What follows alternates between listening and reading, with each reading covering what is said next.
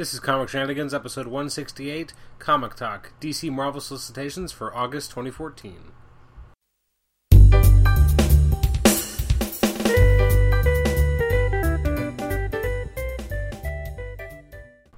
Welcome to the Comic Shenanigans podcast for episode 168. It is the Comic Talk episode that looks at the solicitations for both DC and Marvel for August 2014. I'm your host, Adam Chapman. Today, I'm going to be joined by friend of the show and previous guest, AJ Reese, who's making his first appearance on the show in quite some time. So he'll be joining us on the show. We'll get to that in just a minute. First, I just wanted to quickly give the information on how to contact us. You can email comicshenanigans@gmail.com. You can also like the show on Facebook. Also, please rate and review us on iTunes, as well as subscribe to us on iTunes as well. Just looking forward to future episodes. We're going to have an episode, 170, is going to be our Days of Future Past movie episode. It's going to be coming out, unfortunately, not the day of the release of the film, because I'm not actually seeing it day of release. Shock. As instead I'm going to be seeing it on this coming Sunday. So the episode will be up sometime next week. Looking forward to what's going to be coming down the pike in June. On the suggestion of one of our listeners, Tom Kerr, I am going to try and get an episode up focusing on the Fantastic Four, maybe even the Avengers, in terms of a top 5 episodes. And so we are joined by AJ Reese, returning to the program for the first time in almost a year, as we're going to go through our DC and Marvel solicitations for 2014. AJ, welcome back to the show. What's up, Adam? Good to be back, bud. I'm glad to have you back on the show, and this time our audio won't overlap with each other. Here's hoping. So the first thing we have, when we pull up our Newsarama link to the full solicitations for DC, the first thing that stares us right in the face is the long-awaited, well, depending on who you are, Multiversity #1 by Grant Morrison and Ivan Reyes. What are your thoughts on this? Cautiously optimistic? I don't know. It's hard to tell with Grant. I don't know what I'm going to get out of this, and the fact that it's been so long in the backlog kind of makes me wonder where this is going to fit in, what this is going to do, and how important this is going to be. I hope it's just a fun ride, but I don't know. I'll pick up issue #1, see what it looks like, and give it a shot for sure. I find it terrifying, just because I don't trust it. Just the description. Prepare to meet the Vampire League of Earth-43, the Justice Riders of Earth-18, Doc Fate, Atomic Knights, Dino Cops. It could be everything right. What in the world is this thing going to be? It could be everything that Grant Morrison should be when, the craziness in his mind distilled into a comic, and just going and just busting loose and doing everything, but it could also be the biggest nightmare. Yeah, it can be a flaming turd. I don't know. But it's Ivan Reyes, and so, it's going to look beautiful.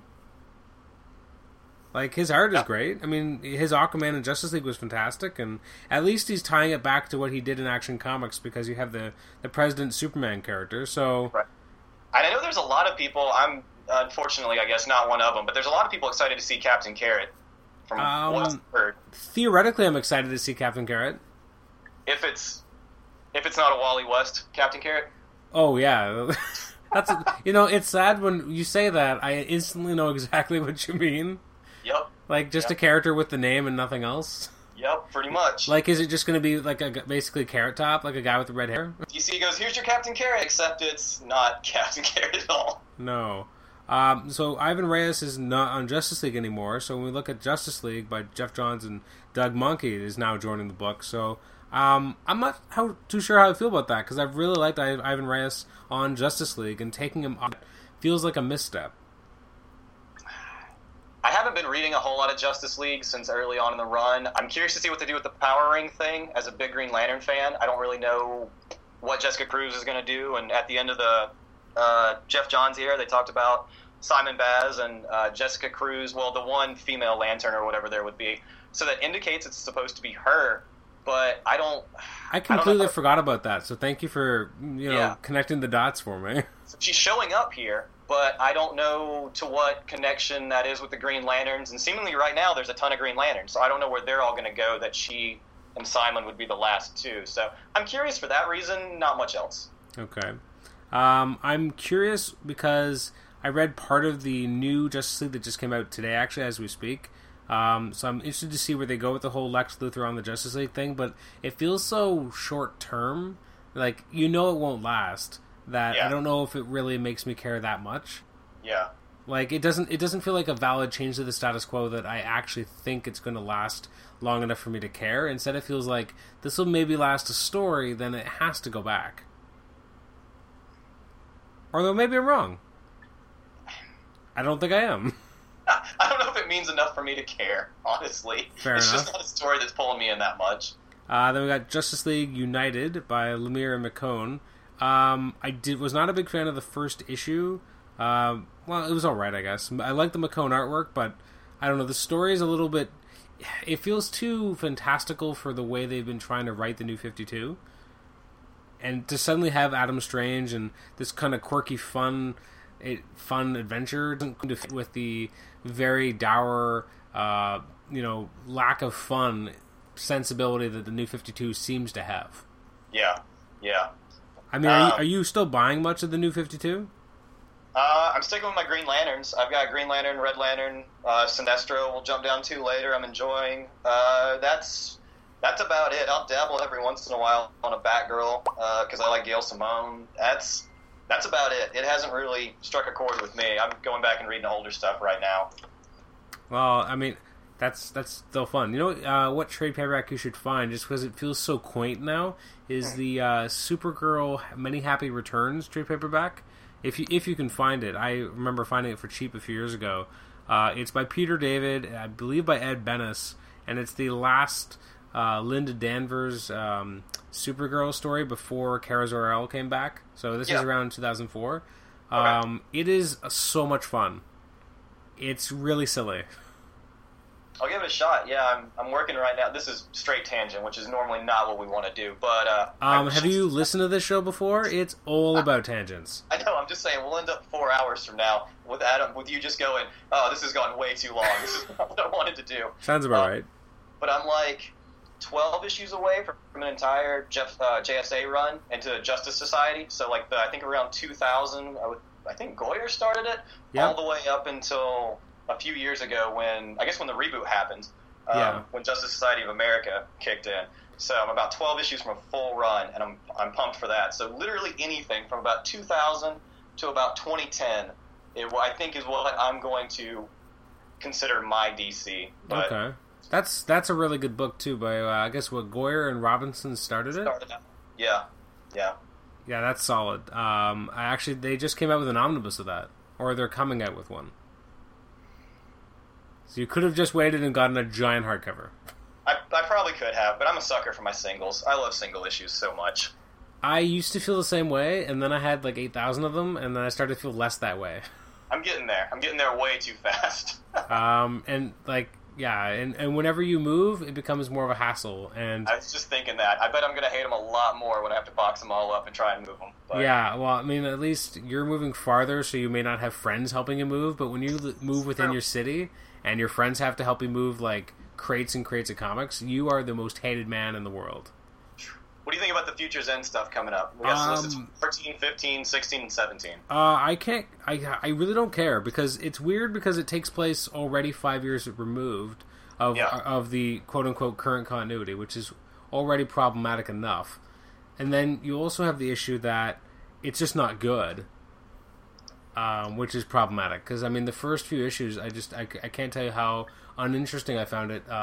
Issue 0 was not good either. I mean, like, it was just the whole idea of the weird kind of robotic, weird mind wipe versions of the Justice League. It felt in some ways way too much like Rotworld visually, because then it was just like the same type of thing, weird, hideously deformed versions of the Justice League.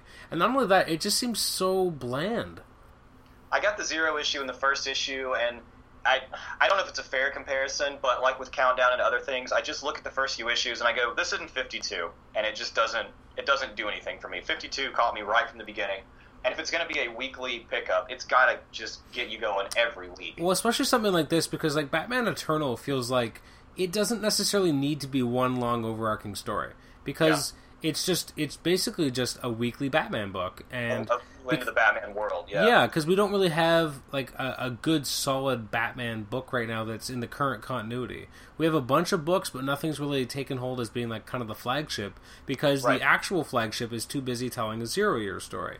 Well, so we'll get down to that, but apparently that's our solicit for this month for Batman, is it's jumping into what's been happening in Eternal. So I guess they are going to start to weave in and out, but finally, but up until August, I mean that'll have been 4 months of Eternal. So that is the new flagship Bat book, and it doesn't need to have this big overarching mission. Whereas with New 52 Future's End, it is set up with that principal concept of something's gone wrong. Batman Beyond comes back, but I don't even know why they bothered putting him 5 years removed. That just seems like a weird decision. So bringing him in flat, yeah. And then it just makes it harder to really connect with the story, because it's kind of a giant what if anyway, because we don't even know if our characters are ever going to get to that point. Agreed. Although, I mean, now that being said, have you read Forever Evil #7? No, I have not. Have you heard of any of the spoilers? None of the major ones, no. That just came out this week, didn't it? That came out today as we speak, today. So I won't say anything about it, but there's definitely rumors about the fact that all the weeklies are going to end next March, and next April kind of represents something important for the DC Universe. Right. So I'm wondering... Well, if you want to put a spoiler warning for everybody out there listening, I don't care. I'm more worried about you. I mean, the other people, I mean, they know. or they will know. Well, okay, potential spoilers for Forever Evil #7 then. The last page basically has this big force that has been destroyed the crime syndicate's world and all this stuff. Right. Very appropriately, it was the Anti-Monitor. Okay. And it looks like the Anti-Monitor is trying to destroy worlds and absorb I guess their energies, whatever. And it looks like he's got maybe a beef with Darkseid, which is kind of interesting. So this is our New 52 Anti-Monitor first appearance? I believe so. Okay. So, and next April 2015, marks the 30th anniversary of Crisis. Ah. So the kind of the assumption, I mean, jumping way ahead of everyone's selves, but would be that with all these weeklies ending next March and having 2015 be the 30th anniversary of Crisis, maybe we're about to have a new one. Yeah, let's retell the story we've told, but slightly different. New 52. Well, if it somehow leads into a resetting of the 52 into something different, or maybe bringing back the old continuity, it won't. You know it won't. You know in your heart it won't. I don't know that's true anymore. I think it's possible that they could somehow combine the New 52 and the pre-New 52, because there are some elements of the New 52 that are worth keeping. The Court of Owls, those types of concepts are worth porting into the traditional DCU. A lot of it you could probably do without. I think they're too far down the well now to turn back. I don't think they'll... I don't think that's ever true. You're never too far gone. I mean, if you think about it... We'll see after this comes next year, but... True, but if you think about it, I mean, DC waited, 24 years after Crisis to finally say, fuck it, we're restarting everything again. No one thought they would ever actually do that. Right? I mean, it's possible. I mean, they made a huge decision that I don't think most people would not have thought in 2011 that they were going to wipe out everything. I know I didn't. And then they did, so maybe they'll bring it back, because if you don't expect it, then it's possible. DC, doing what you never thought they would actually be dumb enough to do. I can't quite get on with that sentiment, because it took balls to do what they did with the New 52, and I give them credit for sticking with it as long as they have. They've had some really big commercial successes, and a lot of critical failures, too. I don't know. It's a mixed bag. I'll say this. The reboot, Again, man, hard side tangent here. I think we've gotten through 3 previews so far. But anyway, I didn't mind rebooting. I hated the fact that from the interviews I read, they pretty much gave an open policy to the writers themselves to say, hey, whatever you liked of the old continuity, toss in there. If you didn't like the old continuity, just make it new continuity. And so you end up with this hodgepodge mishmash of some continuity, some not continuity, and it's never been ironed out of what happened and what didn't. So, like, all the Green Lantern history can't technically have happened as it happened, because you can't have Blackest Night because Superman and Wonder Woman haven't died in New 52, but somehow that happened because Jeff Johns references it. So things don't line up at all. And now, that's just, AJ, I'm glad I can't see you right now because I think I would see blood coming out of your nose, trying to reconcile it all. Infuriates me. Well, let's move on to more previews then. We got Justice League Dark. I didn't realize that J.M. DeMatteis was writing this. I have no interest in really reading the characters, but I love him as a writer that I'm considering at some point maybe jumping back. Yeah.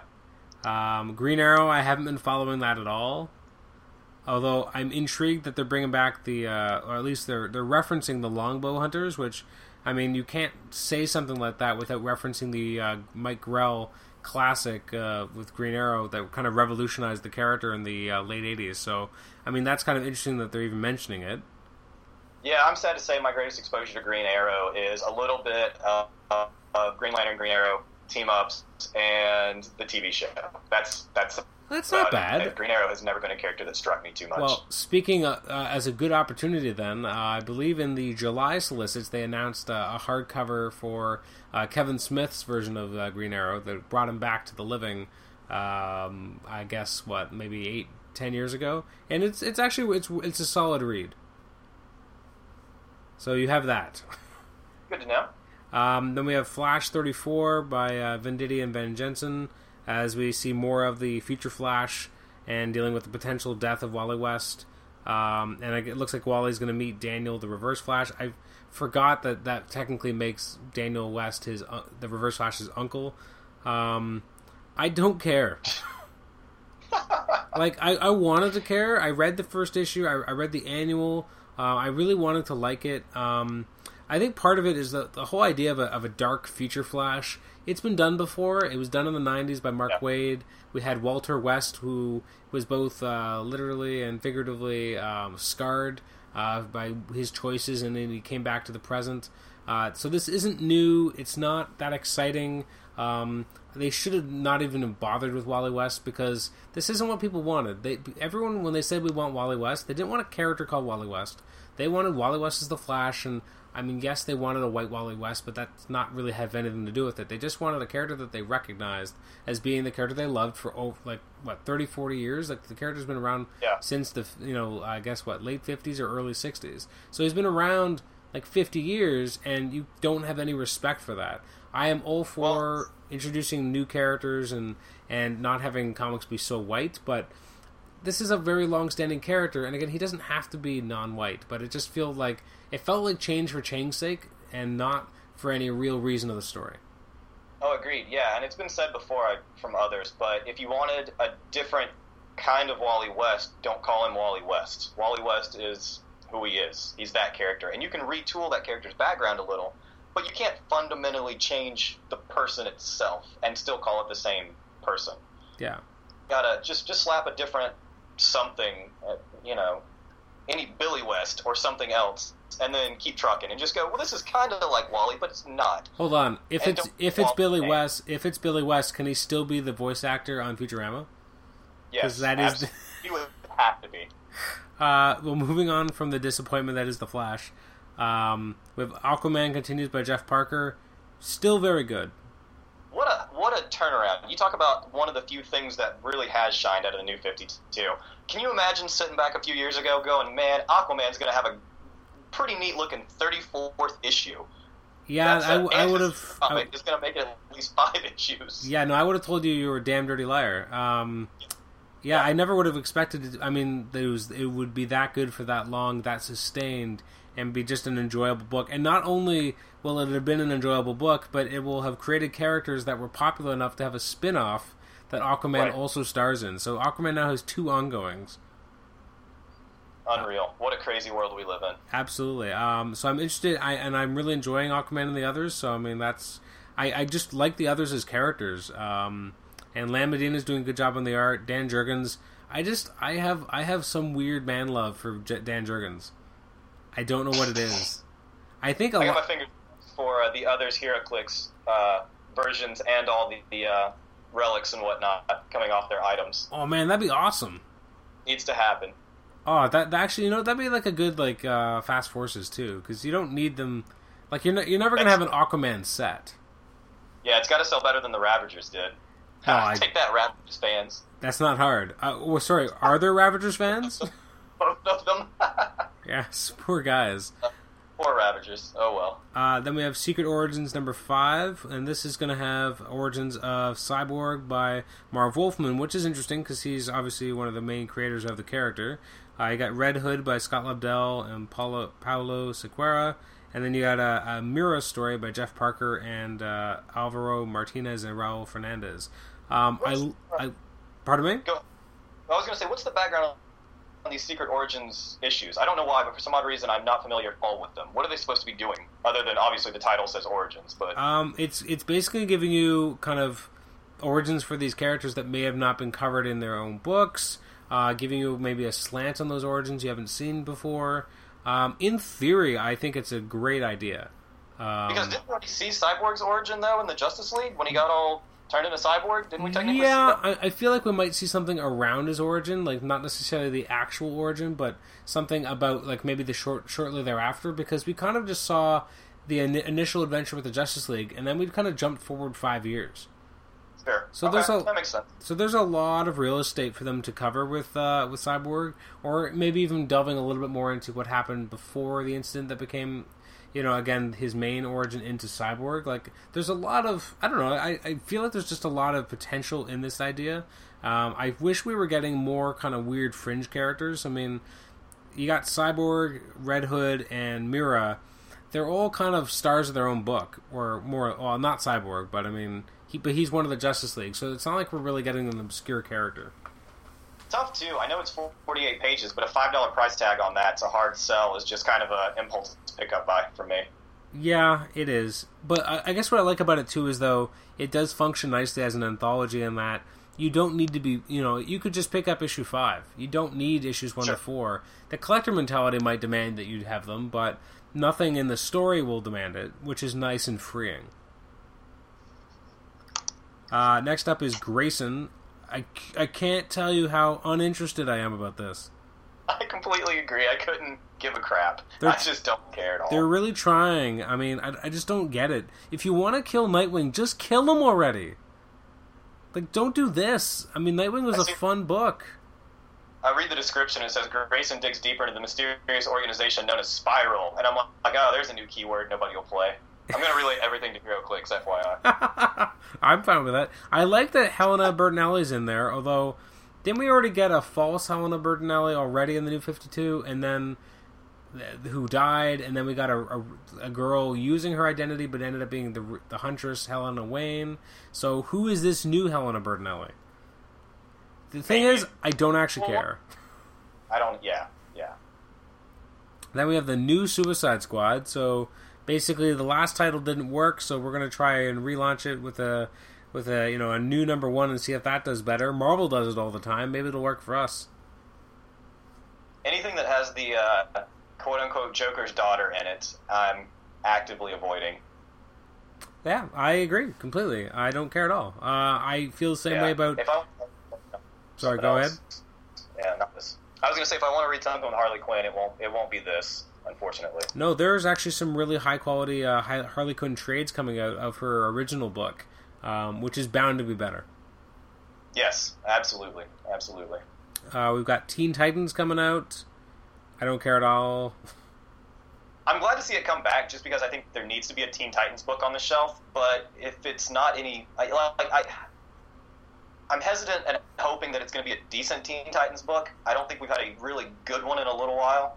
And I like some of the new Titans that they've come out with, but the stories haven't been enough to capture me lately. So maybe a reboot will actually help this a little bit. I'm sure the fact that it's being rebooted at all is evidence that it hasn't captivated anybody. Yeah. Then we have Infinity Man and the Forever People by Keith Giffen and Dan DiDio. I'm interested in giving this a shot, but I don't have a lot of hope. Yeah. And then there's, 3 books. Could be neat, could be nothing. Yeah, I don't think it's going to be good. 3 books I don't care about at all. Star Spangled War Stories featuring G.I. Zombie #2. I don't even know how someone greenlit this. Yeah. Are they that desperate to keep the number of titles to 52? Is it still 52? Is that actually a thing? I thought that was over a little while back. Like, I didn't think it was still 52 titles. I have no idea, to be honest. But if they were, this would be good evidence of them doing anything to achieve the number. Yeah, without a doubt. Canceled after 6 issues. Yeah, we'll see. Then we have the last issue of Trinity of Sin, The Phantom Stranger. I cannot even believe it made it to 22 issues. I don't know how it made it to 22 issues, because Pandora's only 14. I guess Phantom Stranger started a few issues sooner, didn't it? Earlier? It did, yeah. On the count? And then Pandora is ending as well. Yeah, which is, I guess, I'm sure there's some reason they're ending them both in the same month. Like, maybe they're going to try and wrap all of that kind of Trinity of Sin stuff up. Or maybe it's because each one is selling about 5 copies. Or maybe that. Then we've got Justice League 3000, number 9. Now, are you buying this? I am not. A buddy of mine's buying it and pretty much just kind of pushed it on me and said, I want you to read this because I don't think you'll ever buy it. And I was like, you're right, I would never buy this. But I read the first 6 issues, and it's fun. It's a different twist. I'm not going to say it's for everybody. I can certainly understand somebody picking it up and just going, nah, I don't like this.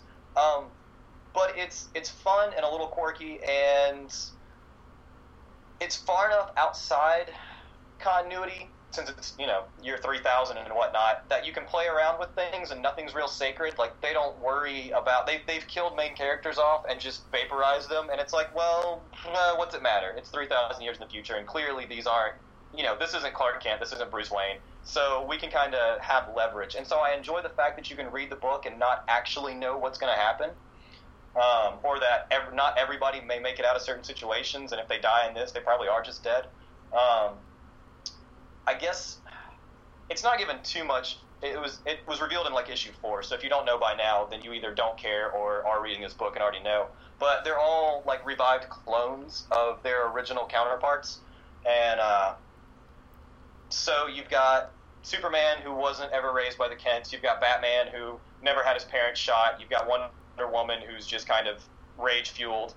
And so, at least through the first couple issues that I've read, I don't really know what's going to happen by 9 here, but they've been fighting off against the 5 Faces, I think. The 5 Faces, the Force of the United Justice League. That's what they're called, the 5. It's been a few minutes since I read the first 5 issues. It's okay. But, and the 5 are just super powered, telepathic, teleporting, do everything.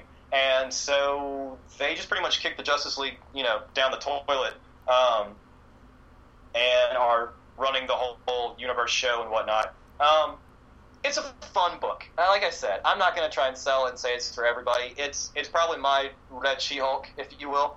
Fans of the show will get that. You got it. This People is know true. What I mean by that.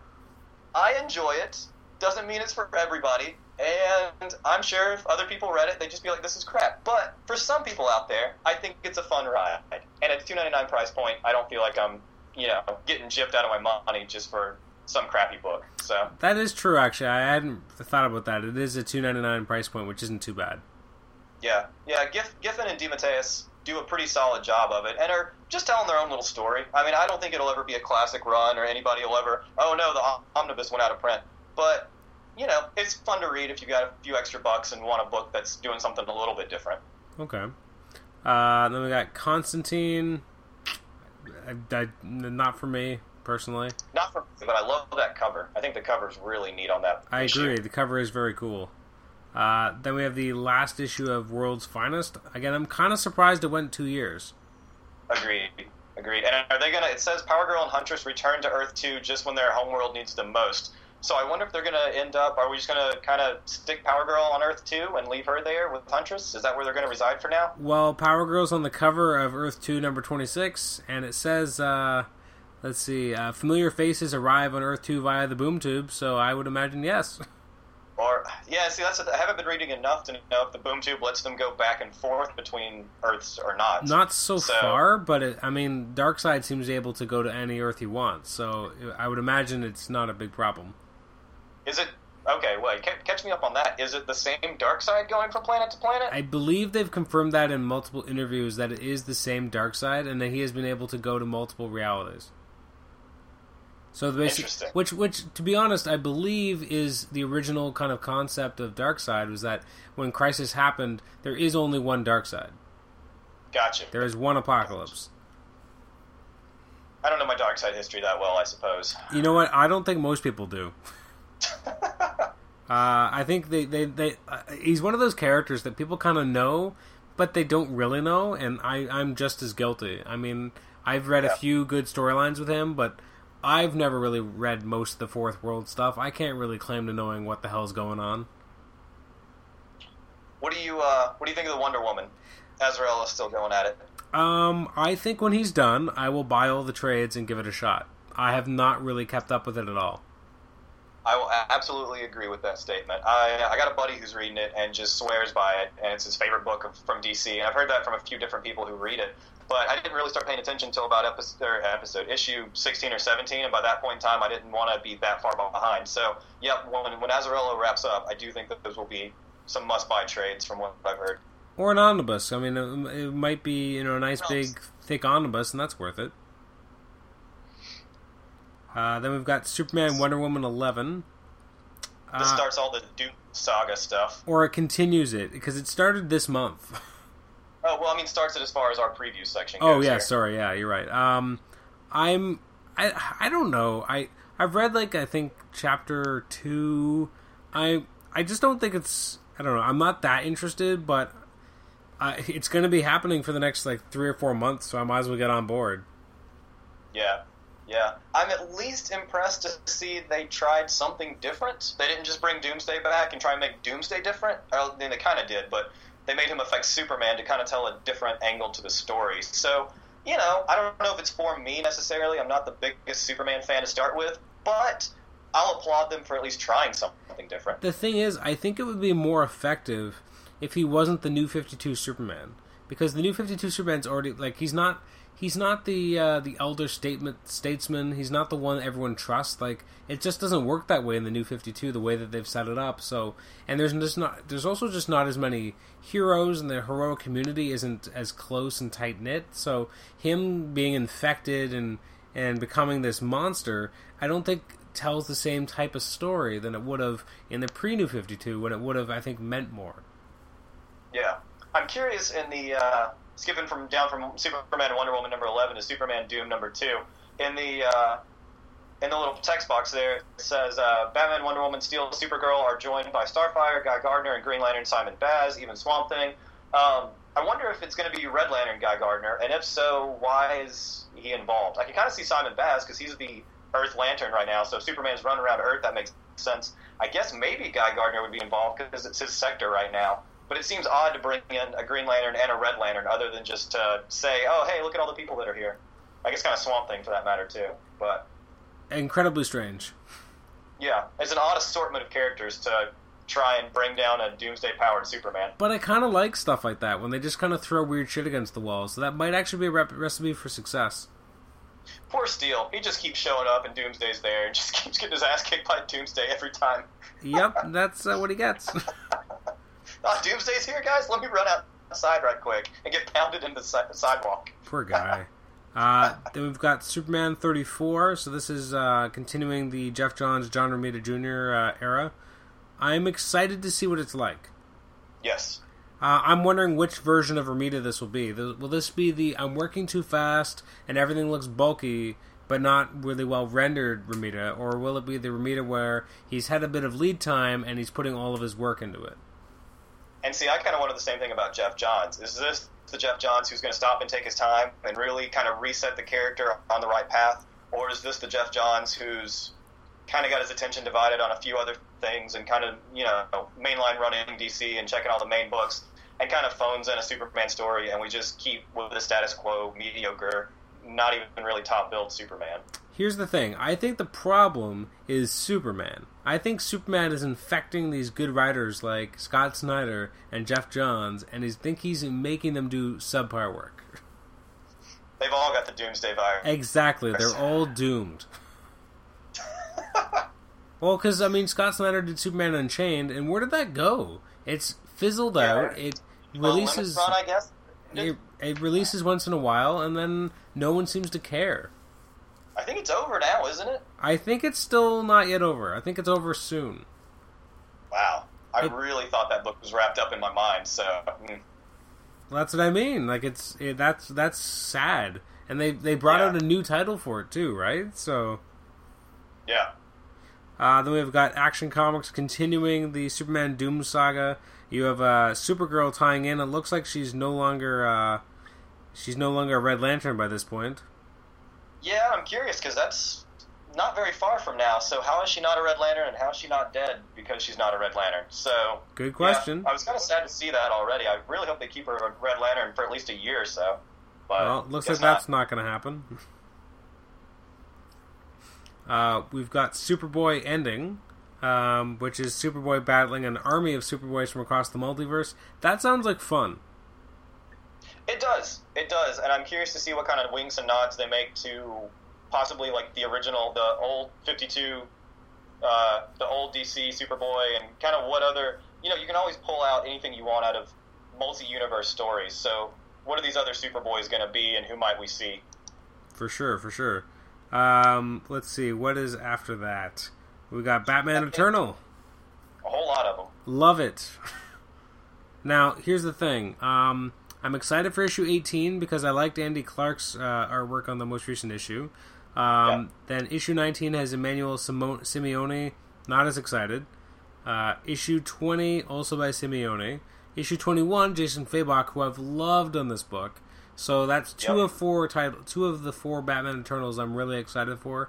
Other two, not as much. Just because of the art, because it's just not the same tone, whereas Andy Clark seems to have a close enough style to what Fabok was doing. And Fabok's artwork, I don't know what it is, but I'm such a big fan of the way he depicts Batman, and the colorist he has is just gorgeous work. Yeah, I haven't been picking it up weekly just for the price point of a $3 book each week, but the issues I flipped through and kind of keeping up with the story, it seems like a good endeavor. If you're a Batman fan, I don't know why you wouldn't be picking this up. For sure, and it is closer to feeling like this. It's not 52. Nothing is ever going to be 52, but it's so damn close in terms of quality. Because it feels like they have a very clear mission statement in their mind on what type of story we're telling, how they're going to have the story kind of they're introducing plot lines, and then they're letting things actually simmer on the back burner, and it doesn't feel like they forgot about them. They're just letting them breathe so that they're playing a long story. Yeah, absolutely. And that's something, unfortunately, in comics these days you don't see as much. Like when you go back and you read comics from the 70s, 80s, and unfortunately to almost too much extent the 90s, you have a lot of people playing the long game, and writers, and it's just a marketplace that doesn't support that anymore. So in a weekly book, I mean, they're able to do that a little bit more. That's what I loved about the Brand New Day era of Spider-Man. I didn't like how they got to Brand New Day, but once they were there, I felt like I just loved having a 3 times a month comic, and there's just something, I don't know, very episodic about it. It felt more like I was watching a television show every week, and I was more willing to let some issues slide, even though they weren't maybe as good, because, well, I'm going to get an issue next week, who cares? Whereas when I get one issue a month, I kind of need to put it to a higher standard. I don't know why, but it's just because I'm not going to get the next issue for so long, I need to have something to tide me over. Whereas if I'm getting 3 issues a month, or in this case a Batman Eternal 4, they have more chances to surprise me and keep me excited. I make the Game of Thrones reference. Did I get a Tyrion scene this week? No, it's all right, but the show's on next week, and I bet I got a half hour of Tyrion, so it's all good. So... Sadly, I don't understand the reference, but I'm sure most people did. Oh, it's Peter Dinklage. Peter Dinklage's character. Oh, okay. Well, that's enough then. Work right now. Oh, it's so good. See, I have loved, and this is obscure, I have loved Peter Dinklage since he did a really short guest starring role, or kind of recurring character role, on an extremely short-lived TV show on ABC in 2004 called Life as We Know It. Okay. Which was kind of, it was like a teen drama thing, because it was really big in the early 2000s to do those. So ABC tried one, and I really liked it because I thought it was more risque than you normally saw, and it was more told from what I would imagine is more typical male point of view, from a teenager perspective. And he played a guidance counselor on it, and he was just really funny. And I've liked him since then. And whenever I see him, I'm like, I just remember when he was on that show I liked. And now he's blown up. He's probably one of the main reasons I'd actually go see Days of Future Past, just for some sweet Peter Dinklage trying to kill all the mutants. Plus he's rocking an awesome mustache. Yes, he is. Anyway, all right, Batman Superman 14. Yes, Batman Superman. I kind of like the current storyline that they had going with those crossing over with World's Finest. Once that's over, I'm probably done. Just because I just don't care about Jay Lee's art. I think our episode we did together last year, didn't we talk about the first issue? First issue, yep. I like the fact it's called Part 2 of Forgotten Heroes. I couldn't agree more. It's a forgotten comic book for me. Exactly. Then we go to Batman. It looks like Matteo Scalera is jumping on board to give Capullo some well-deserved rest. So it's jumping into Batman Eternal. My problem with this, though, is that it goes from Batman being a self-contained story way back in the past to instead not kind of just tying into something else that's going on. So from a trade perspective later, it's going to make this series feel more disjointed and having less of an identity of its own going forward. Yeah, hard shift. I am excited though to see it come back to the present and kind of see where it picks up. And I'd be interested to see how you weave a monthly book into a weekly book and kind of make it flow, but not have things be retold too much, I guess. Mm-hmm. So I'm curious to see how it works, but I think Scott will nail it. So. Well, I mean, he's writing both, or at least co-writing one of them. So I mean, it's not difficult, right. I guess. Right. Then we have Batman and Robin, number 34. So it's actually called Batman and Robin again. Well, I guess because he's looking for Damian's body, so it's Batman and Dead Robin right now. But, yeah. You know what? I'm in. I don't care. It's great. Tomasi kind of lost me for a little bit right after Damian died, but because of all the weird ways Batman was trying to bring his son back. But then once he came to be okay with that, and then Ra's takes the body, then I think the series really got a shot in the arm, as we're seeing really strong team-up stories with Batman kind of having confronted his own demons about his son's death, and now wanting to stop his son's resurrections at the hand of his son's grandfather. Really crazy, fun stuff. Patrick Gleason's doing a good job. I'm excited to see how it continues. I've been reading a few of these lately, yeah, and I'm right on board with you ever since the kind of... I'm trying to think of what the newest issue I read was, but I don't know. I don't remember exactly what it was. Batman and Wonder Woman? What's that? Was it Batman and Wonder Woman? That might have been it. I know I read that one. I just can't remember if I read... What was the one before that? I don't remember. I read a lot of comics. Let's go with that one. But ever since they announced kind of the search for Damian stuff, I jumped back on board just to check it out, because I really do like Tomasi. I like the work he did on the Green Lantern Corps back in the day. For sure, yeah. A few of the other things he's done have been really, really good. I'm curious to see where they go with this, because it's kind of a coin flip. I kind of want Batman to succeed, because it's Batman. You're supposed to root for Batman, but I kind of would be intrigued to see Damian come back. So it's one of those, whatever happens, it sounds pretty cool. So, yeah, I'm on board. Okay. We got Detective Comics continuing the Icarus storyline by Manapul and Buccellato. I'm really digging it. It's good. I know nothing about it, so tell me about it. Basically, I mean, what I like about it is that Manapul and Buccellato have put together an actual detective story. So seeing Batman having to kind of, it's basically like, a detective story wrapped in with a drug that's showing up on the streets of Gotham, and trying to, solve a mystery and also figure out about this drug. I mean, it's got a lot of levels to it. The artwork is gorgeous. I didn't think that Manapul and Buccellato could really pull it off, and I think I've been quite surprised. I know for a while it was tied in with the main Batman book. Is it still the case, or is it kind of branched to its own story? It's been doing its own story. I believe issue 31 was the first issue where Manapul and Buccellato came on, and they're telling their own completely separate story. Gotcha. And to be honest, I think it's better for the book. I would agree, probably. We get enough in continuity. If one wants to branch out and just kind of do Batman on their own, that's probably not a bad thing. Then we have Batwoman, which I'm not reading and haven't in like maybe 18 issues, and I'm probably not going to start now. Yeah, nothing about this screams out to jump on, even though it is apparently the issue that changes everything. Well, that's what they always say. Batgirl, I've fallen. I think I'm actually no. I take that back. I think I am actually still current. I'm still enjoying it. I'm still Gail Simone. I love Fernando Pizarro. It remains a really well illustrated book. Gail isn't always the strongest on the script. I don't always know if it's her fault. I think it is tough to tell Barbara as Batgirl stories when she's so much more fascinating as Oracle.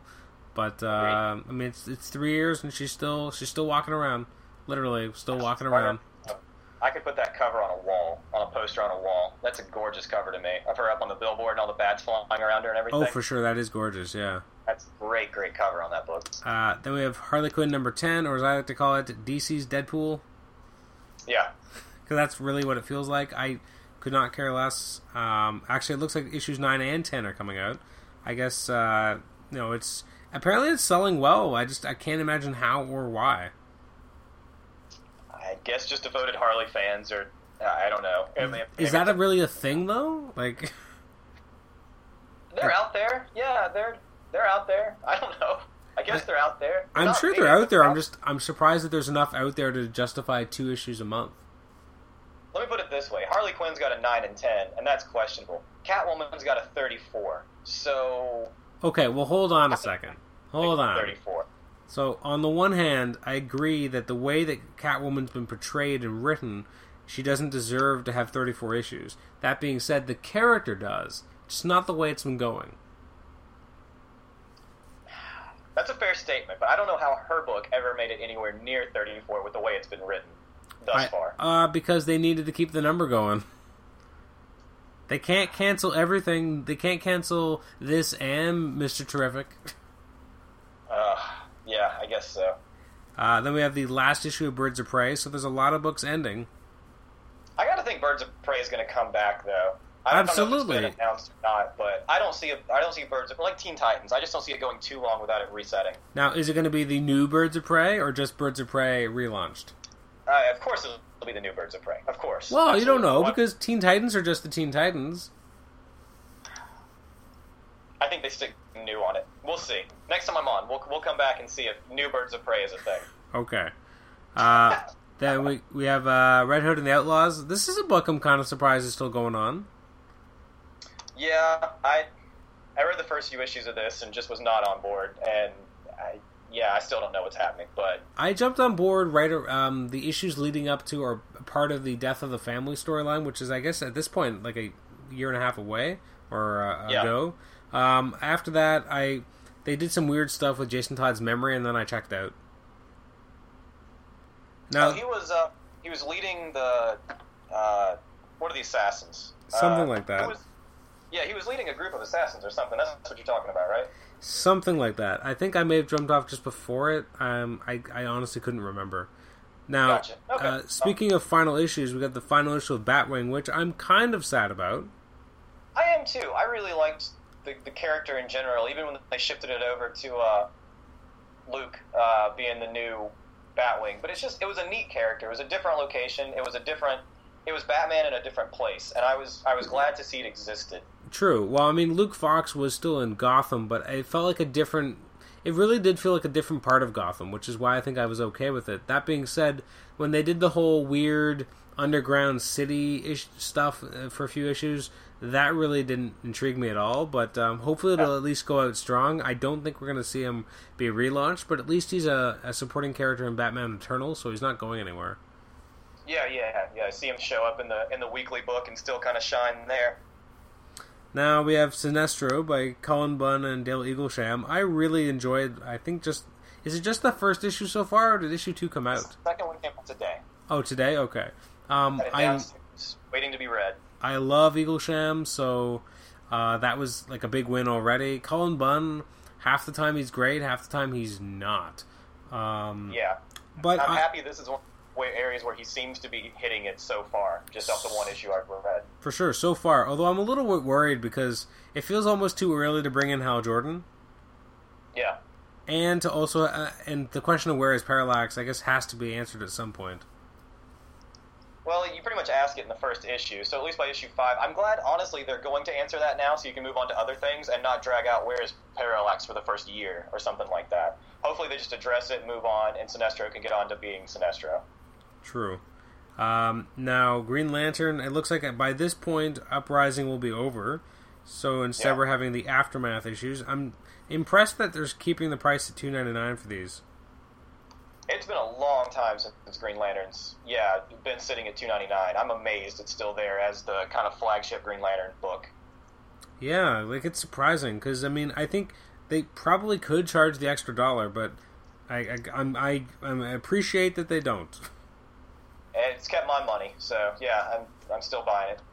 Now, here's a question, though. I'm looking at the solicitation for Green Lantern Corps 34. How many times can John Stewart's life be turned upside down? I ask myself the exact same question. I feel so sorry for the character, and I almost wish at this point they would kill him off or something and just let him rest for a while and give him a break. Every time he's put up for murdering somebody or framed for murder or forced to blow up a planet, or it's just like, how many times are you going to make poor John Stewart get his hands dirty and do what nobody else will do? He's kind of like DC's Matt Murdock in that way, like a character who just gets the shit kicked out of him for years.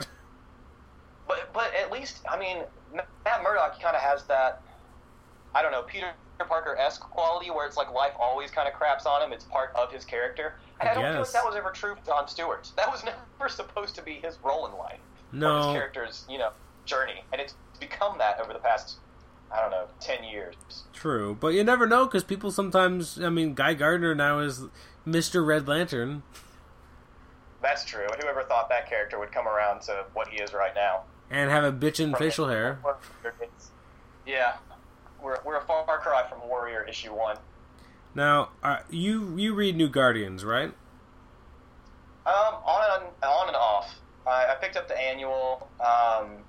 New Guardians really soured for me about the last annual, where it was just one big ad for the spin-off book they did. What was that thing? It's already canceled. The guy had the Green Lantern ring in his chest. Something. I can't think of it now. Way to go, research. But yeah, the last annual was more or less a spinoff, and it just kind of disappointed me and broke me a little bit, especially after his whole journey to being a White Lantern was, let me just feel more, and I'll become a White Lantern. Yeah, that's stupid. Granted, that was way early on, but I picked up a few issues here and there just to kind of see what was going on, check in and out, but it's not a constant book for me, no. No. Because I read something today, and I guess it's technically a spoiler, so I don't know if I should say anything to you, because you might read it.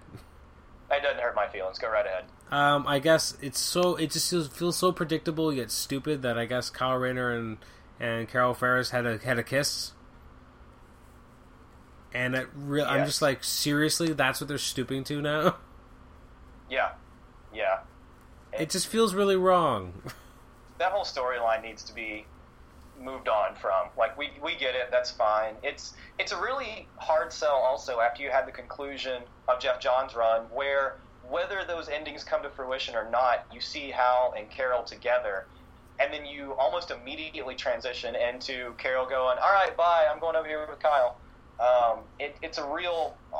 It rings rather false when the guy before you just laid out this other path, and then you immediately do something else. Now, granted, they could always get back together and whatever, but it just... I don't know. It has such a sense of, this can't end soon enough. When can we move on from this? For sure. And then next, we have Swamp Thing continuing, but beneath that, All-Star Western 34 is the final issue. Mm-hmm. It was still going. It's another book. I'm glad it existed. I can't say I read too much of it, but I'm glad it had its spot. I think DC does well having a Western of any sort on the shelf, just for the variety of it. Mm-hmm. As much as I love Green Lanterns, I don't want All-Star Western to be replaced with a Indigo Corps book or something like that. I don't need more Lanterns. I don't need more Superman. It was nice to have a variety for whoever wanted it. It just wasn't me. I guess it wasn't a lot of people because it's ending, but... Yeah, but I agree with you, though. I'm glad it existed. Then we have a bunch of digital first books. I'm actually not going to mention them just because I didn't realize we were already 54 minutes in and we haven't even talked about Marvel yet. I told you, it runs long. That's what happens. I know. In terms of just a few things, I just wanted to take a quick moment to just mention the Batman 75th Anniversary Commemorative Collection is coming out. It's kind of a weird decision, I think, because, I mean, it just collects Dark Knight Returns, Batman Hush, and Court of Owls. I'm surprised that it doesn't have Year One. Yeah. Because you would think that that's kind of like the biggest... I mean, I know Dark Knight Returns is probably the splashier Frank Miller story, but nothing exists without Year One. Like, Year One is the real, like, kind of homecoming of Batman, that post-crisis, let's ground the guy and give him a really good, solid origin, and I don't think you're ever going to get better than that, and so not having it there just seems weird.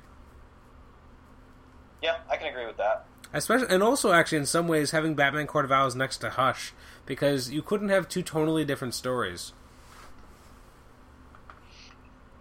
Like, they're... So I don't have a lot of comment on that. I agree with what you're saying. But yeah. There's a DC Comics Zero-Year hardcover, which only collects all the tie-ins that they decided to throw out there, and not the actual Batman book, or I guess 2 issues of Batman. It's one of those weird collections where the Zero-Year itself is a long storyline, but we only get 2 chapters of it in this big hardcover.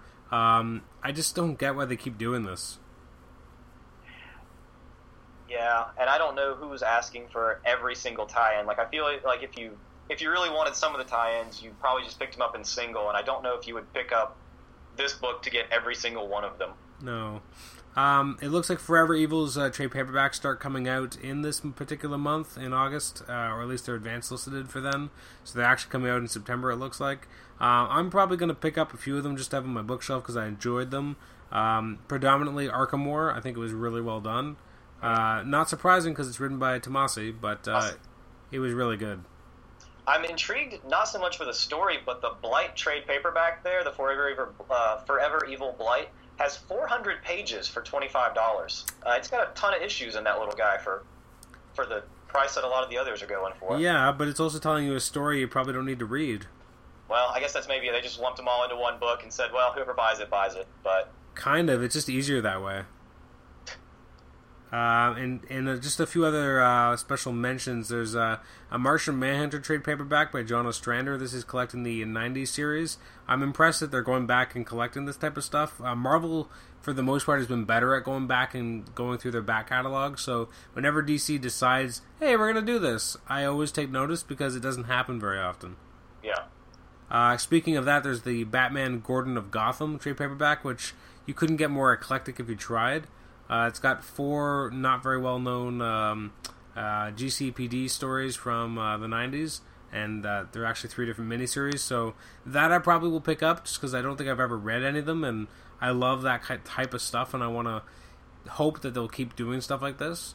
We have a new Harley Quinn trade paperback collecting issues 26 to 38 of her previous series, so once again, a weird decision to collect this many issues, but I love that they're doing it.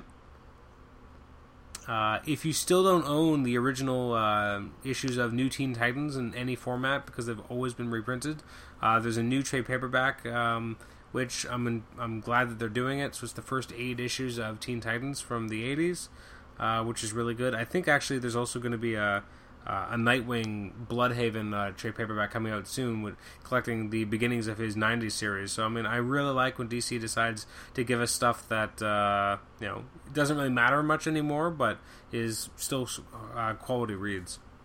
Bringing it back so you can actually have a chance to purchase it. Yeah, absolutely. Usually I would go through and read out all the other stuff that's kind of on this solicits, but I'm not going to do that at this point. A lot of it is licensed material or Vertigo. Instead, I'm just going to move forward, if you don't mind, AJ, to Marvel. Yeah, that's fine by me. Go right ahead, bud. So, Marvel in August. So, what's the first thing we got at the top here? Let's see. Scrolling up to the top. Marvel 75th Anniversary Magazine number 1. What is that?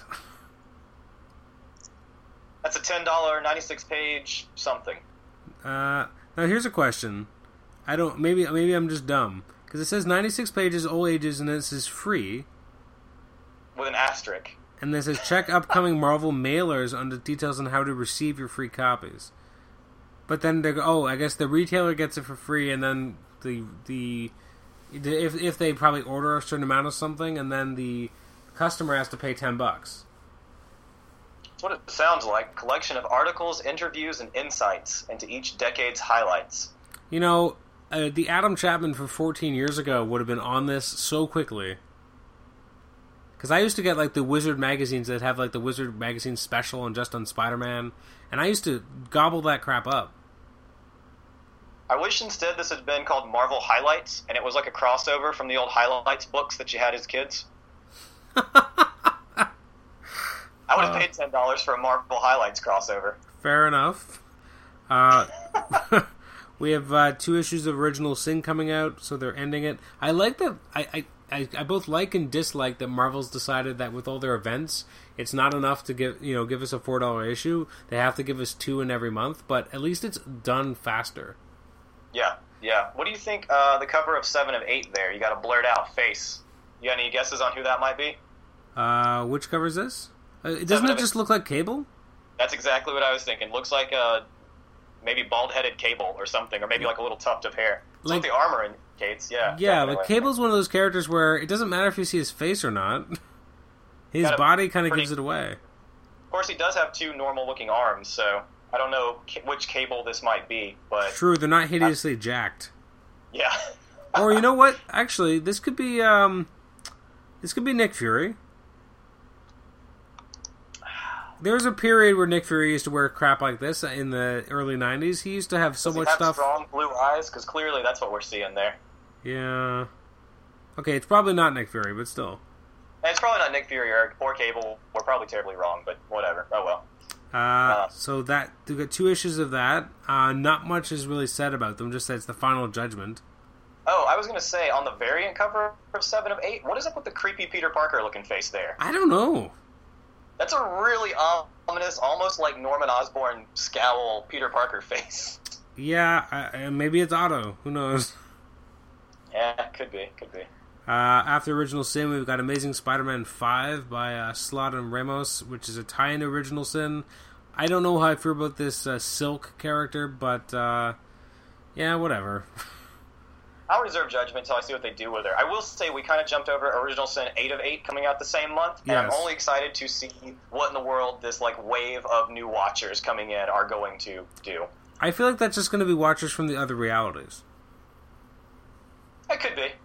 Or the rest of the... It's going to be one of those like corner, like end of the issue payoffs where like all the Watchers show up, do something, and leave. I'm just curious to see what they're going to do. Okay, fair enough. Probably nothing. Probably not much, and the other odd thing is, it's a neat cover with whoever's being blasted with light right there, but the Reed Richards red Fantastic Four suit still bugs me. I want to color over it in crayon, or just, I don't know, something's wrong about the red suits. They bug me so much. Yeah, I know. It just doesn't seem right. Exactly. There's just something historically off. Make it blue, make it white, make it something, but something about red just doesn't seem to fit. Anyway. So Amazing Spider-Man with Silk. My only issue with Silk, I will reserve judgment. My only issue, though, is that it just feels like they keep trying to pack in characters and concepts that go right back to the origin. I'm kind of done with it. Stop doing it. She's got an odd Elektra look to her up there on the cover of the issue, too, with the dark hair and the kind of red, wispy suit. Yeah, I guess so. Yeah, she does kind of look like Elektra. Anyway. Then we have Original Sins. I didn't know that this was apparently going to have the Young Avengers battling the Hood. Which version of the Young Avengers? To be honest, I probably won't pick this up. I'm gonna give the first issue a shot. Maybe see how it plays out. See if it's a decent enough tie-in. It could be interesting to read. The Hood's neat to me, but yeah, I'll give it 1 and see how it plays. The Hood's so played out to me that's part of the reason why I don't care. That's fair. I can understand that. We got to see Nova. Super pumped for this because I've actually really been enjoying Jerry Dugan's run on the book. So finally figuring out more about the Black Novas, I'm all for it. It doesn't seem like it's going to turn out real good, though. You don't know that. the first line is Black Nova's and Sam Alexander's dad have been revealed, and then the second line is Sam's world is torn apart. So that's probably not a good coincidence. Well, no. Well, speaking of bad things in this list, it's Ben Grimm murderer. Yeah. I just scroll right on past it. Like, nope. I don't want this. Well, we just kind of about this in the last issue, or the last run with Fraction, and talking about is Ben responsible for creating Doctor Doom, and he had like this whole guilt complex going, and yeah, it's not what I would do with the Thing, or what I enjoy seeing done with the Thing, is to make him the kind of bad guy, or yeah. Anyway, that being said, and you're right, but I love James Robinson, especially once I've listened to him actually be on podcasts and stuff, and I just think he has such an interesting sensibility, and listening to him as an artist, or as a writer, and just talking about his craft makes me more interested and maybe a little bit more willing to give him a little bit more benefit of the doubt, because I feel like he does have a real passion for the characters and what he wants to tell the story. So as much as it might be silly that they're wearing red costumes, as much as I may not really care about the idea even for a minute that Ben Grimm is a murderer, I like the writer enough, and I do like the artist enough, that I'm at least willing to go along for the ride. I don't know if that works for you. Well, I mean, I can respect that. I understand that.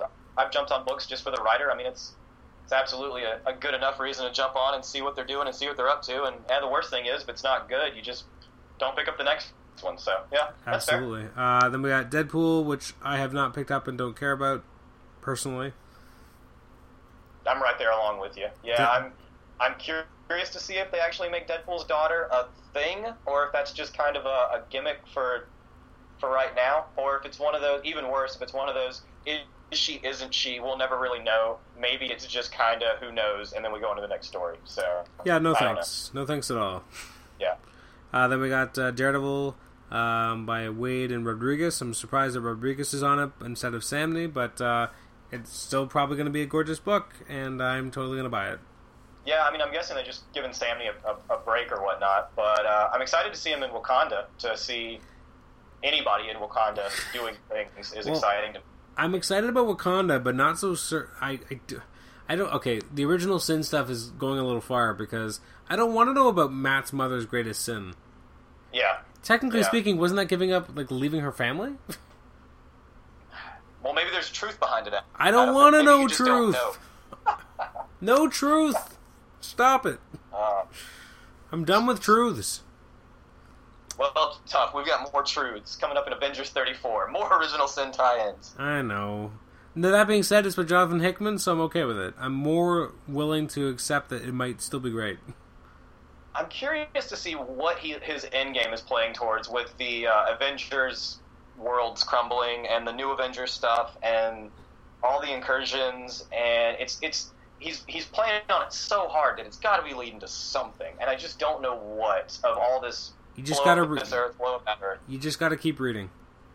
That's pretty much what he's telling me. Yeah, I mean, I got the newest issue this week, I think. So we'll see what's going on now. But Avengers 34 in the center, is the last Avenger supposed to be Iron Lad? Is that who that is in the center, or am I just looking at it wrong? No, it definitely looks like Iron Lad, but I feel like it might be more of a callback to the futuristic Iron character in the new Avengers 24 or something. I don't know. Okay. I don't remember though. It does look like Iron Lad though. Interesting. I mean, obviously it's Tony-centric, which is also odd because it says the first Avenger meets the last Avenger, but I don't recall Iron Man ever being the first Avenger, but clearly he's all over the cover, so... Well, technically speaking, the only place where Captain America is called the first Avenger is the movies. But still, I don't remember Iron Man being the original... He's one of the first 5. I guess so. Maybe he's the first one who answered the distress call, and thereby he is the first one. Okay, if Jonathan Hickman says so, I'll believe it, sure. I will say, as we start going down through these, what is your take on... Did you look at the S.H.I.E.L.D. variant covers? The Agents of S.H.I.E.L.D. variant covers? Yeah, they're kind of interesting. There's a few of them. There's one I want to highlight later, but yeah, anyway, Avengers 34 has got an alternative I like S.H.I.E.L.D. it. It looks cool. Yeah. Okay, moving on. I want to come back to that later, but anyway. Guardians of the Galaxy. This is the issue I've been waiting for. You and me both. This is a must-buy as soon as it hits the shelf, because I have to know what in the world happened with Nova and the stupid Cancerverse. I'm just sad that it's Brian Michael Bendis writing it. I'm not going to say I'm going to be happy with the result, especially looking at the variant cover right there and a rather evil-looking Rich Rider. I don't know. That being said, isn't it nice to see that version of the costume again? It's so good. It's so good. It's good to see, honestly, that Thanos, too, because that's more that to me, he looked very different in Infinity. And I didn't hate it. It was just, I like the big kind of classic blue. Yeah, I think that was just because it was Chung. It wasn't anything else. Right, exactly. And that's fine. I mean, a little artistic license is A-okay, always happens, it's going to happen. But I love so much that variant cover of Guardians. Now, here's the thing. Actually, I don't think that's the variant. Really? I think the variant is actually the Alex Ross one. Oh, you're exactly right. That's the normal cover then. Even better. That's the one I wanted. Now, the Alex Ross one is really gorgeous. But... It is. Now, my only problem with the regular cover is Thanos almost looks too happy. That's what worries me. Thanos looks super happy, and Rich does not, which worries me immensely for poor. But since when is Thanos that happy? When he's killing a lot of people. Well, fair enough. Then we have Uncanny X-Men 25 by Bendis and Bacalo. It's another Original Sin tie-in. And what is Xavier's final gift? I hope this Original Sin turns out to actually just be like, I left a cup of coffee on the dresser and it left a coffee ring, because poor Xavier just doesn't need to be any more of a dick in continuity-wise. Well, actually, here's the thing. Yes, he's been portrayed almost too much as being a secretive dick. However, yes. When he died, they kind of sanctified him. Yeah, don't get me started on the whole end of AVX and how it was all Cyclops' fault, even though nobody blames Jean Grey for much of anything. And yeah, I'm not going to get started on all that. But I'm curious to see what they do with this. But since I'm not picking up Uncanny already, I don't know if it's a buy. It's probably just borrow my friend's copy and see what's going on. But I am curious. All right. Then we have Avengers 11. I like that this is kind of doing its own thing and not really connected to Original Sin or anything like that. Caselli is a great artist. Nick Spencer's doing a great job on the scripting now that Hickman's gone. I'm excited to see what happens. Yeah, it's a fun book. I like it. Now, New Avengers 22 and 23. This seems crazy. This is the very end of all that we once were. So we're going to see, I guess, the Illuminati kind of shatter, and then what happens to them afterwards. That could be really cool. That's what they're alluding to. Yeah. I don't know where this thing's going to go, because they're doing a whole lot of different little threads and tangents and whatnot. And I don't know. Since I've got this week's issue downstairs, I'm not... I want to go downstairs and read it right now and just see what happens and where this thing's taken off to, because it's going to get weird, I think, before it comes to a close with all the otherworldly stuff Hickman's bringing in and kind of raining down on them, and especially right now where it's at with the alternative Avengers from other planets. And I don't know, I'm big up on the interdimensional multiverse stuff, so it's just been cool as can be for me. Absolutely, no, it's been great. Although I haven't been a huge fan of the Rags Morales artwork currently. I completely agree, and I know it's kind of shifting back off of that for at least a few issues. So I was happy to see a little more. Rags Morales is great in certain instances. It's just I don't know that this is where I feel he fits the best with his artwork style. Yeah. Then we have Avengers Undercover 8 and 9. This has been actually a lot of fun. This is a book I wish I was reading, but I'm not. But I really enjoyed Avengers Academy, and that was the book before, wasn't it? That's the lead-in. It was Avengers Arena. That's it, Arena. I got the wrong A word. Yeah, Arena. Arena was a ton of fun to me, even if I can't remember the name. And this, I want to get this. I just haven't gotten this yet. This is probably a trade buy for me. That's fine. I mean, I'm still getting it, so I'm keeping it alive. But it's. I think it's a lot of fun. I'm not so sure how I feel about Baron Zemo being used, just because I love Baron Zemo and I loved when he was heroic. Still a dick, but also his own version of being a hero. So him being kind of a villain doesn't quite work with me, but I like what they're doing with how they're putting the characters through their paces and really showing true development on these kids. So that part is really good. Do you feel like heroic Zemo is something we're ever going to really see again? Do you think they're going to ever sweep back around to that? No, not at all. I think there's no reason to. I think it's so of its time. I mean, the whole new Thunderbolts era feels very, very antiquated now and like quaint. Just because comics don't even feel like that anymore. And then the minute that kind of run was over by Nicieza, then you had Warren Ellis, and then Thunderbolts became something completely different and forevermore kind of changed that brand. And then when we finally got to see Zemo again, it was by Brubaker, and he didn't make him an outright villain, but he was definitely more villainous again. Pushing him down that path. Yeah, so, and to be honest, it's probably not a bad thing, because he's an iconic villain, and you can't take every iconic villain and make them into heroes, and for a while that's what Marvel was doing. So, I mean, you gotta let them be who they're gonna be. It just makes me a little sad, because I loved it. Now, I know you're obviously you're a big fan of the Deadpool series. So what do you think about Deadpool showing up in Secret Avengers number 7? What do you think about Secret Avengers in general right now? I don't necessarily mind. Okay, I actually haven't read any of the 3 issues yet. I was a big fan of the second series, whatever series it was on previous to this one. Right. But then I just haven't had a chance to read them yet. Deadpool is fine in small doses when he's a guest star. When it's his own book, I think it comes on too strong, and then I'm done. Sure. That being said, the fact that he takes over the solicits and they just keep saying Deadpool is everything wrong with Deadpool. A little too over the top for you? Absolutely. It's too much, and it's just like Deadpool. Also, Deadpool. I'm done. Uncanny Avengers 23. We finally have the Uncanny Avengers reunited. It seems a little early for that to already be happening, but I mean, whatever. Yeah, the cover solicit kind of gives away that I guess Rogue and Scarlet Witch and all aren't as dead as they appear, and things are going to kind of reshift. But I don't know how it's going to resolve with Kang and everything. It has been a fun book so far to me. Yes, absolutely. Then we have Mighty Avengers, which I haven't really read at all. Oh, I was going to say right quick, coming back to that S.H.I.E.L.D. thing. The S.H.I.E.L.D. cover for Uncanny Avengers, the flip cover of oh, cool. Guy's name that I can't think of. Ward? Ward. Yeah, Ward. The Ward silhouette with the tree branches going through between him and the dog, and then the flip side of all the teammates that he kind of betrays.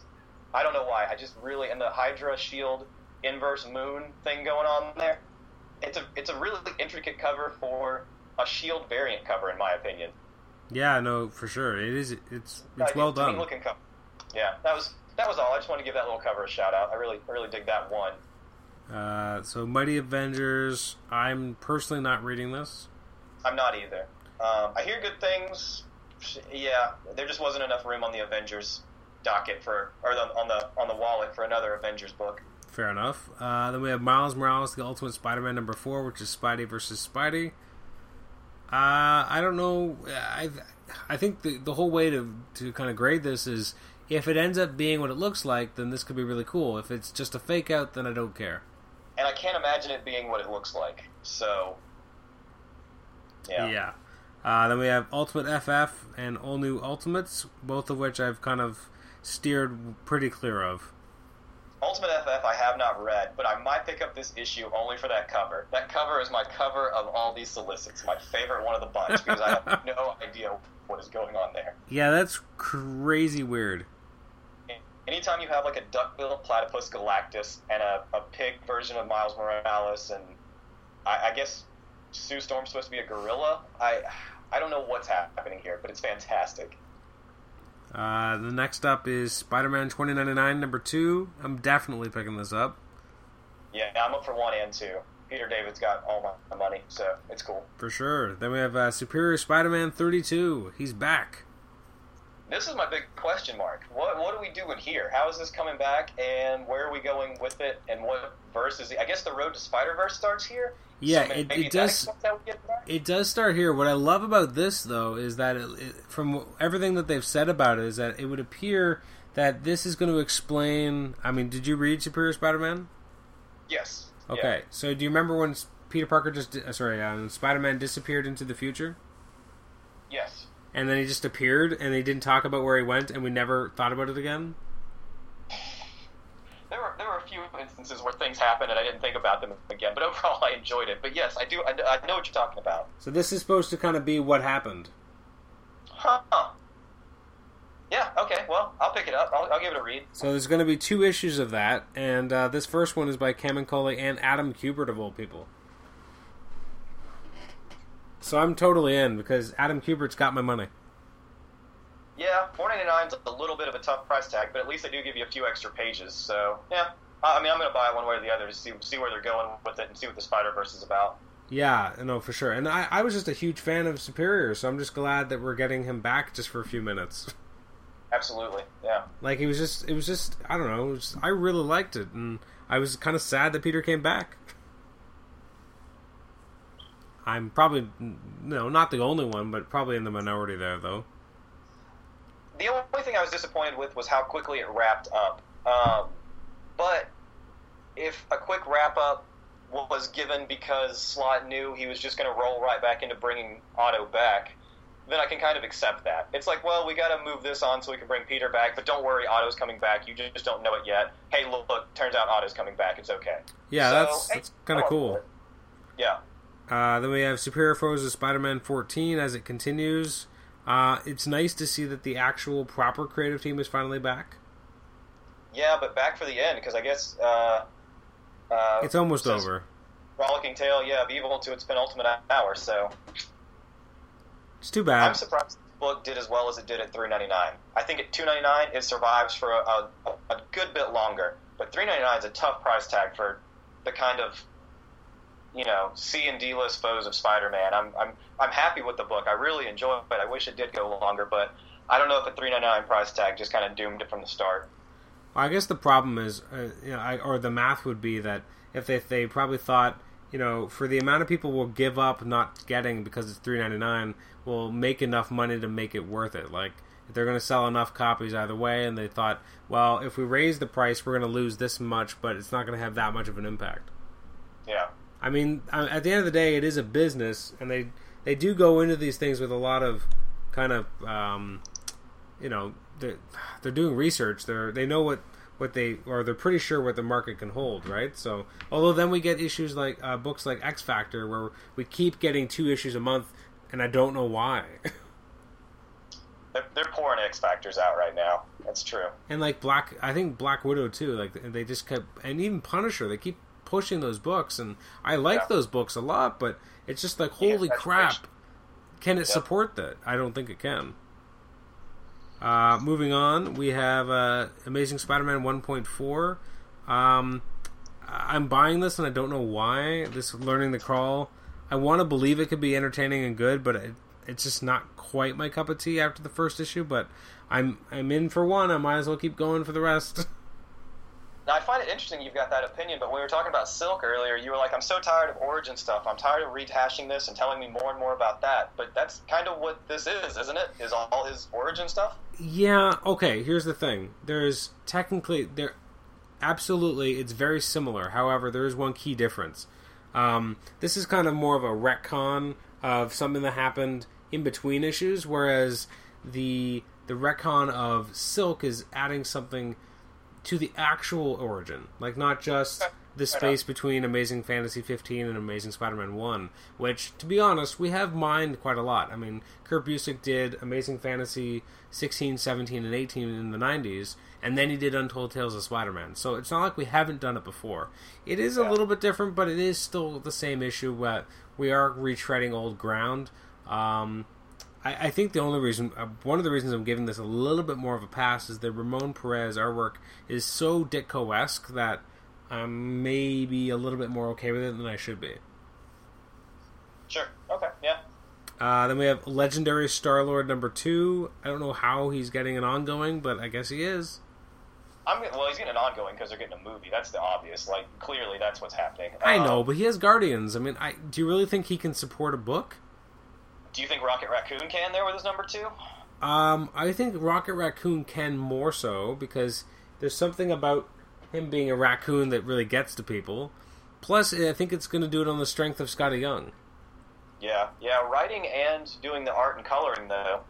I'll be curious to see if how long he stays on the book, and or if the book continues to ship on time constantly. Yeah, well, and I guess actually the bigger problem for both those books is that they're $3.99. Yeah. Again, the $3.99 price tag hurts, but Marvel just seems to be stuck with that by now. Like, if it's not $3.99, they're not putting it out too much. Not necessarily true, though. There's some surprising books. Well, I'm saying for the vast majority, though, seem to be just scrolling up and down these $3.99, a few $4.99s. True. There are some good $2.99s. I'm just saying their general price point. They love that $3.99 these days. True. So DC's creeping up. So. Do we have Ghost Rider number 6? Yeah. Okay. I enjoyed the first one. I'm enjoying it so far. Yeah. It's one of those things where if I see 5 and 6 are good, I might go back and pick up the first few and kind of keep going with it. I got to see where they're taking this a little bit more before I fully buy into it. Mm-hmm. Below that is the Nova Special, which I'm just tired of them putting out these specials that aren't going to mean anything, aren't really important to the ongoing continuity of those characters.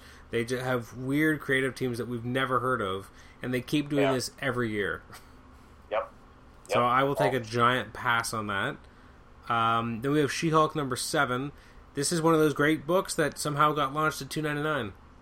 I like buying this book just to support the fact that this book exists. It's such a fun little book. And Absolutely. $2.99, you've got Charles Soule doing it. The artwork's fun. This is what my FF shifted into. So yeah, definitely. Yeah, I guess it has. Yeah, and I mean, kind of that to kind of time it with this, they've also started release the complete collections of She-Hulk by Dan Slott as well, which is very similar in tone in terms of kind of the weird, quirky underbelly of the Marvel U. But yeah, no, I've really enjoyed this series so far.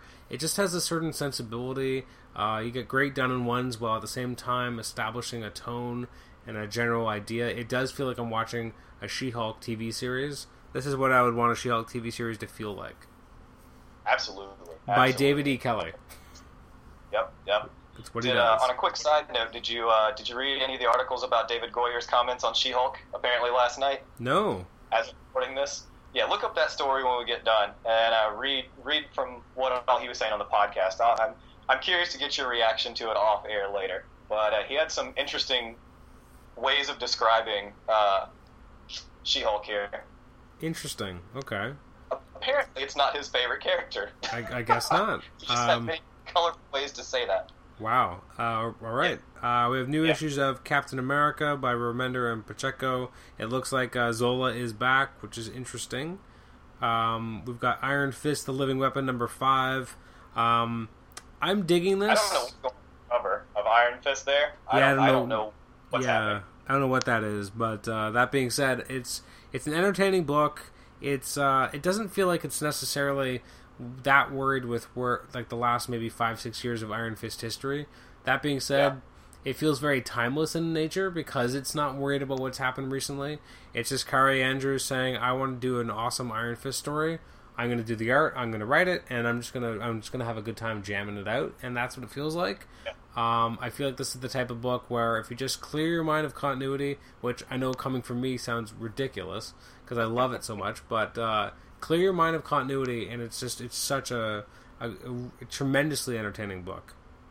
I've always felt like Iron Fist is one of those characters where he's definitely got history and continuity to him, but I guess with his new series coming out, or the Netflix series coming out, this may change. But he's one of those characters that is a very rich character that doesn't get the justice it always deserves, especially in the past few iterations.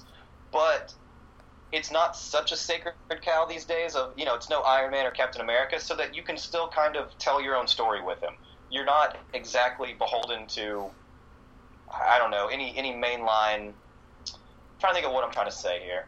No, I understand what you mean. I feel the same way about. I feel the same way about. You can tell the story itself.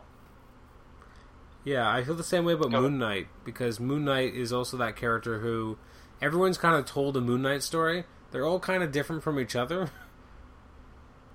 because no one really cares that much about adhering to this specific version of Moon Knight. So every 3, 4, or 5 years. Pardon me? I was going to say he's got a rich history that you can definitely draw from, but because of the fact that he's not, a typical mainline Avenger or something like that, you can kind of have a little bit of free reign with him and be able to tell the story you want to tell. And I think it's good that characters of that level exist, so you can just jump in and tell this Moon Knight story that Ellis is doing right now, and not. It's obviously still happening in continuity and stuff like that, but you've got a little bit more free reign to kind of weave a more constructive, fun narrative, I think. True. Now, it looks like by the solicits for Moon Knight number 6 that maybe they're done. Because it says, don't miss the conclusion of Warren Ellis, Declan Shalvey, and Jordi Belair. And now it's poorly written because that's not a sentence. But I guess maybe they're done with their arc, and maybe at issue 7 next month we'll see someone new. It's what it seems like, yeah, based off that. You're right, it doesn't exactly explain it too well, but that's what we're led to believe. It's a shame, because I have enjoyed their run so far. Yeah. Below that, we have a crossover between Punisher number 9 and Black Widow number 9. They're both written by Nathan Edmondson.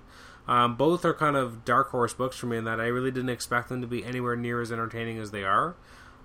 So them crossing over is actually pretty awesome. Although, again, $3.99 for both of them. I'm not as big on the Punisher as I am Black Widow, but I'll probably, just keep picking both of them up until they lose me, if they lose me. But right now I'm in. I like it. We'll see where it goes, especially if they're going to cross over with the two. Yeah. We have Deadly Hands of Kung Fu number 4. I can't say I liked issue 1. I don't even understand what they're doing with Shang-Chi, because they had that amazing issue of Avengers World, and then it feels like you shouldn't be able to do any stories after that, and yet he's everywhere still. Yeah. Yeah. With no explanation. I looked at issue 1, almost picked it up, and then kind of flipped through it, and it didn't strike me too much. So it wasn't a book for me necessarily. But yeah. We have Thunderbolts 29 and 30. I've kind of stopped reading this recently, so I'm kind of out of the loop, and happily so. I'm giving this most awkward cover of the solicits. Yeah. Because you've got Ghost Rider kind of surging up out of Frank Castle's stomach crotch area there. I know what they're going for with the whole skull overlay, but it's a little awkward. It's completely awkward. Then we have New Warriors number 8, again by Christopher Yost and Marcos To. I love the cover. Yeah. It's fantastic. That's kind of why I'm still reading it, is because I like the art, and I like what the team could be. It just hasn't quite figured out if it can tell a story in less than 6 issues yet, though. And see, that's the entire reason I dropped it. I picked up the first 2, and it wasn't going where I wanted it to for a New Warriors book for me. So it's just, it's not for me at $3.99. $2.99, I probably keep reading this book and give it a better shot. But $3.99, it's just a little too off-kilter for me. Now, below this, we have Inhuman by Sewell and Stegman. So Stegman taking over for Joe Mad. It has the return of the Unspoken, so those people who love him in HeroClix, guess what? He's going to make a second appearance in comics. Yay. It's a beautiful cover with Joe Mad, though. Yeah. This book had a certain thunder to it, and I was excited for it, and I think, like a lot of folks, the delay just really killed my excitement. And so maybe after the first few issues, I'll kind of jump back on board, but the first issue didn't exactly knock me out of the park. And I don't know, this really kind of slowed down and lost its umph for me. Yeah. We have new issues of Captain Marvel and Hulk. Although Hulk has a new writer, Mark Waid is now done, and instead we have Jerry Dugan jumping on board, Mark Bagley remaining as artist, however, so that's good. Jerry Dugan's stepping up. He's got a lot of... We've called his name out on this a couple of different times now. It seems like he's picking up a lot of books here. He is, and he's done a good job so far, so I'm okay with it. Elektra number 5 by Blackman and Del Mundo. The first issue was absolutely gorgeous and amazing, so I'm really excited about issue 2. Well, and issue 5, obviously. Yeah, I picked up Elektra after we talked about it today off air, and great first issue. Awesome stuff. Like, it was slow, but it set up the mood, and it was beautiful. So yeah. I mean, it doesn't have to be fast paced all the time. You know that's coming. It's going to happen. So yes. I don't mind a little slow intro build to it. Talking about a book that doesn't need slow build, Savage Hulk. I'm actually excited about this. I mean, Alan Davis I go back and forth on, but him writing and drawing kind of an out-of-continuity Hulk book, yeah, sure, why not? You can tell me how it is in the reviews episode. This is not a pickup for me. It doesn't interest me that much. No, it's a pass. Then we have Fantastic Four number 9. Didn't we see another issue of Fantastic Four already solicited?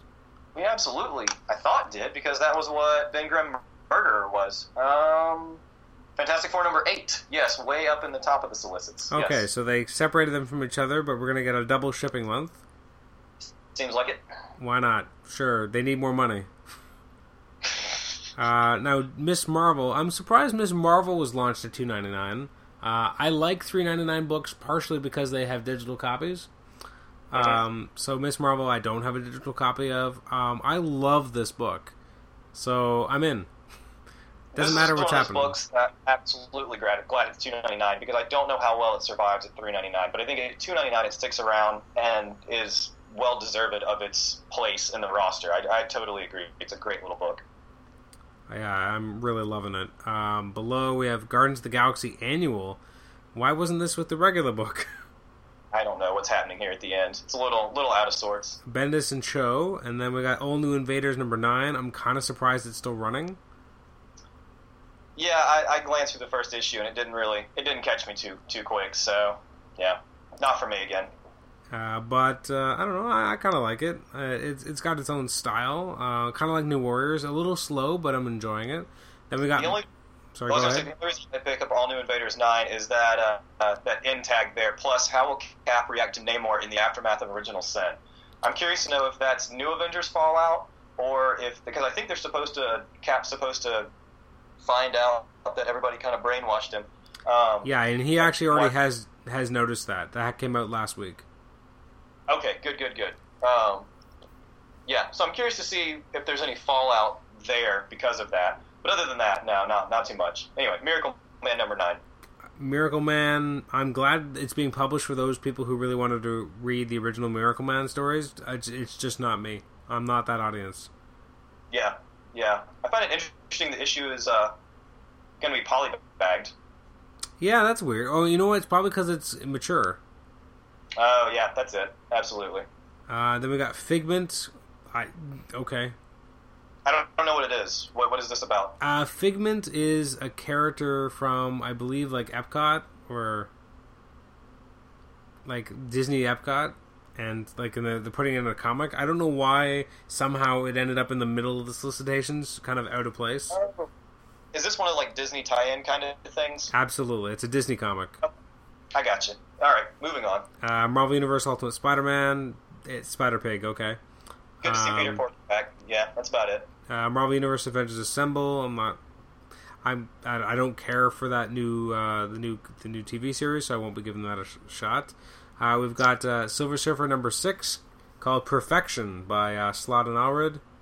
Yeah, you know I'm there. I'm absolutely there. I love the first 2 issues, so if they keep giving me stuff like that, I'm going to keep buying it. Great team, great book, great stuff, all the way. And we got stuff that I don't care about. We got Wolverine Annual number 1 by a creative team I've never heard of, and it's 1 month to die. Who cares? Not me. Like Wolverine and Jubilee Lost in the Woods. Great, okay. Yeah, and then we got Wolverine double shipping, so we got 11 and 12. And bloody claws, bloody hand cover there. Yeah. So I guess 12 is going to be our Death of, apparently. No, I don't believe. No, there's actually a Death of Wolverine miniseries, a weekly miniseries coming out in September. Wow, no, I did not know that. So even though it's a double-sized series finale on the Wolverine number 12, we're still not actually going to kill him in that? As far as I know, well, it says 1 month to die, not he's dying now. Oh, I guess I assumed that would be the one with his hand. Yeah. We'll see the one above it. The Wolverine 11 says 1 month to die. They both do, because it's still 1 month away. Oh, that's absolutely right. Well, that's... God. You can say that's wow, stupid. okay. It's okay. So you've got $10 worth of 2 Wolverine books in 1 month. Okay. And he's not even dead yet. That's still not dead yet. Oh, beating the literal dying horse. Yep. Oh. Then we got All New X-Men 31. All right. It continues. Yeah, fun stuff. We got Cyclops number 4. I haven't even picked up issue 1 yet. I enjoyed it. I don't know if it's a monthly $4 book for me, but the first one was fun. I enjoyed the little story it's telling and kind of where it's going. I'm curious to see what type of things they actually encounter. Like, what are their trials and difficulties going to play out to be? Okay.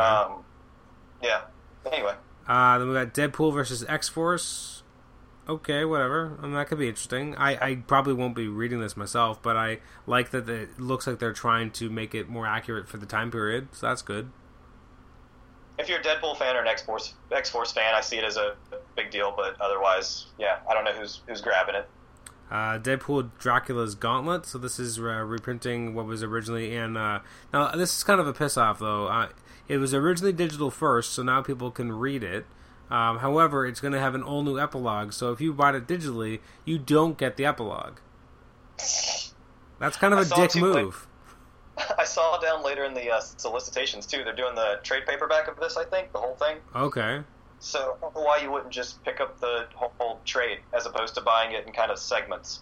Maybe it won't have it either. You don't know. That's true, I guess. Then we got Magneto number 8. It's good so far, so let's see what Colin Bunn gives us as we get to issue 8. Sure. Nightcrawler, I gotta say, I'm really enjoying it. I have not enjoyed a Claremont book in so long, but I'm really enjoying it, and Todd Knox doing a great job on the art. I think he finds his stride with Nightcrawler. I mean, if somebody's going to write Nightcrawler, it might as well be Chris Claremont all the way. Absolutely. So, yeah, hopefully it's as good as it's been. We had Amazing X-Men 10 by Colin Yost with artwork by Barberi, and it's World War Wendigo. Sure, why not? Yeah.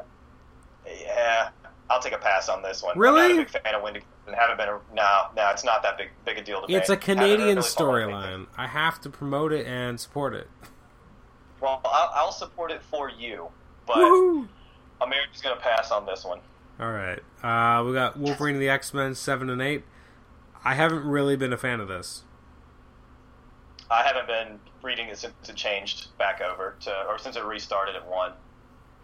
Then we got X-Force, a book I have not really read since it's restarted because I haven't really enjoyed it. Right. But then we got All New X-Factor number 12, which I continued. Only one issue this month, though, by Peter David and Carmine Di Domenico, so I'm excited for that because they're a great creative team, and the book's been fun. A sigh of relief on the wallet, maybe, for a month of only one $4 book, yeah. Absolutely. My wallet just went, thank you. And we got Storm. I mean, every X-Man's getting their own book now. So what it seems to be, and I don't know. I'll be curious to see, because issue number 1, I guess, is the month before this, and nothing's out yet. But I don't know what story you tell with Storm. Because once again, it's the disappearance of, behind the disappearance is one of her oldest foes, Callisto. So we're going to do Storm and Callisto again. How is this? What's new about this? What are you bringing to the table? Why is this worth $4? So far, nothing. Yes, maybe something, but so far I don't see the pull unless you're just a huge Storm fan. But I don't know who's asking for this book necessarily. Well, speaking of books, I don't think I'm going to ask for. All New Dupe. It's. Do you have a soft spot? I've got a soft spot. Yeah, I had fun with it so far. I'm probably going to get all 5 of these. I'm probably that guy that's going to have the little Dupe set. Okay, you're that guy. I'm the guy that wants the Dupe Hero Click Con exclusive. I'm the Dupe fan. Yeah, I'm that guy. All right. Then we have Savage Wolverine 22. I'm surprised this is still going. Yeah. But you know what? I'm surprised that this is... I think there's a market for this. This is not this long, and now that we've got the Savage Hulk coming out too, it's obviously something's working about it. Well, I like the idea that the Savage books will be kind of out of continuity. A writer or artist wants to tell a story with those characters, and they can just do it. Yeah. But I don't want to see a Savage Spider-Man. I'm just saying that right now. What about a Savage Superior Spider-Man? Oh my god. So many S's. Then below that we have X-Men 18, but now we have Mark Guggenheim writing it instead of Brian Wood, which I'm sad to see go, but I like Guggenheim, so hopefully it'll still be good. Yeah, I dropped this book about 3 issues ago. Why?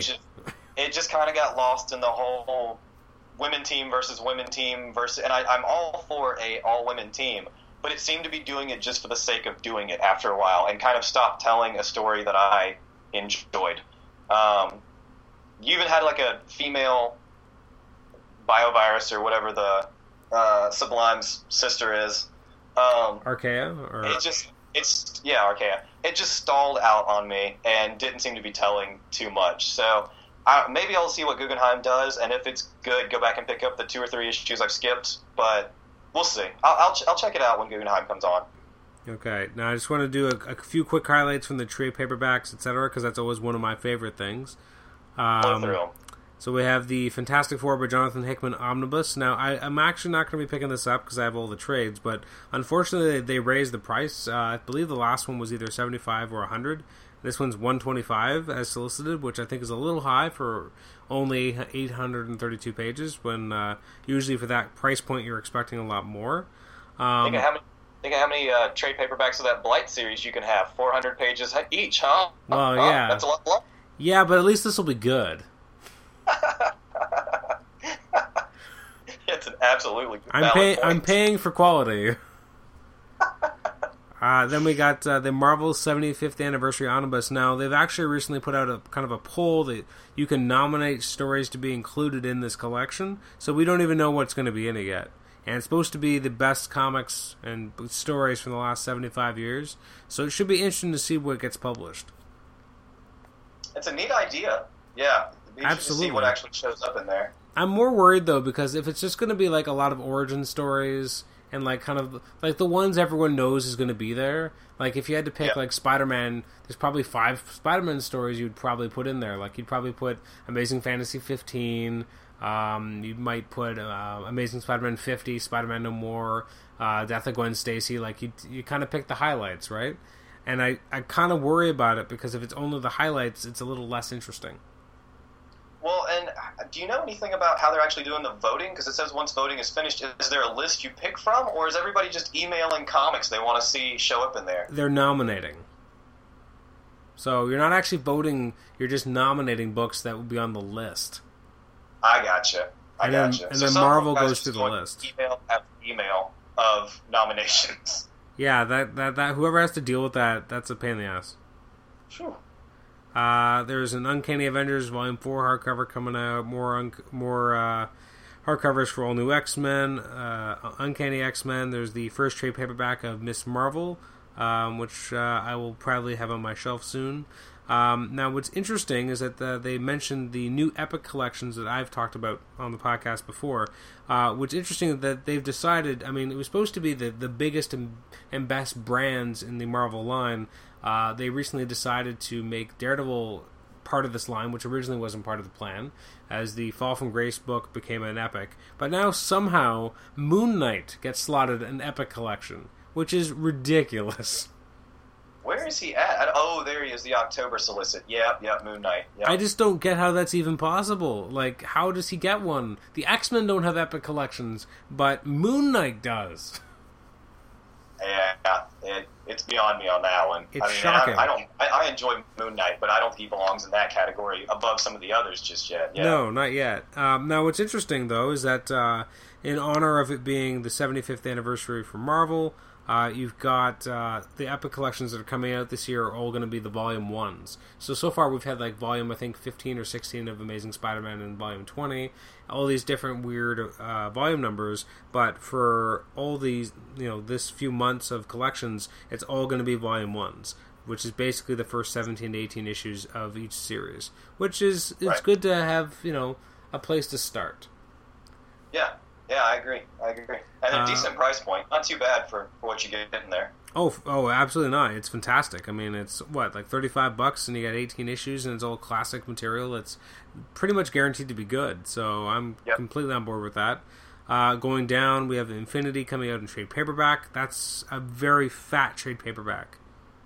592 pages in a trade paperback. That's insane. $50. Wow. Yeah. But I mean, I guess I can see what they're going for, because Infinity did weave through itself New Avengers and Avengers, so it's kind of hard to have one without the other. Absolutely, but that's a spicy meatball, a heavy meatball.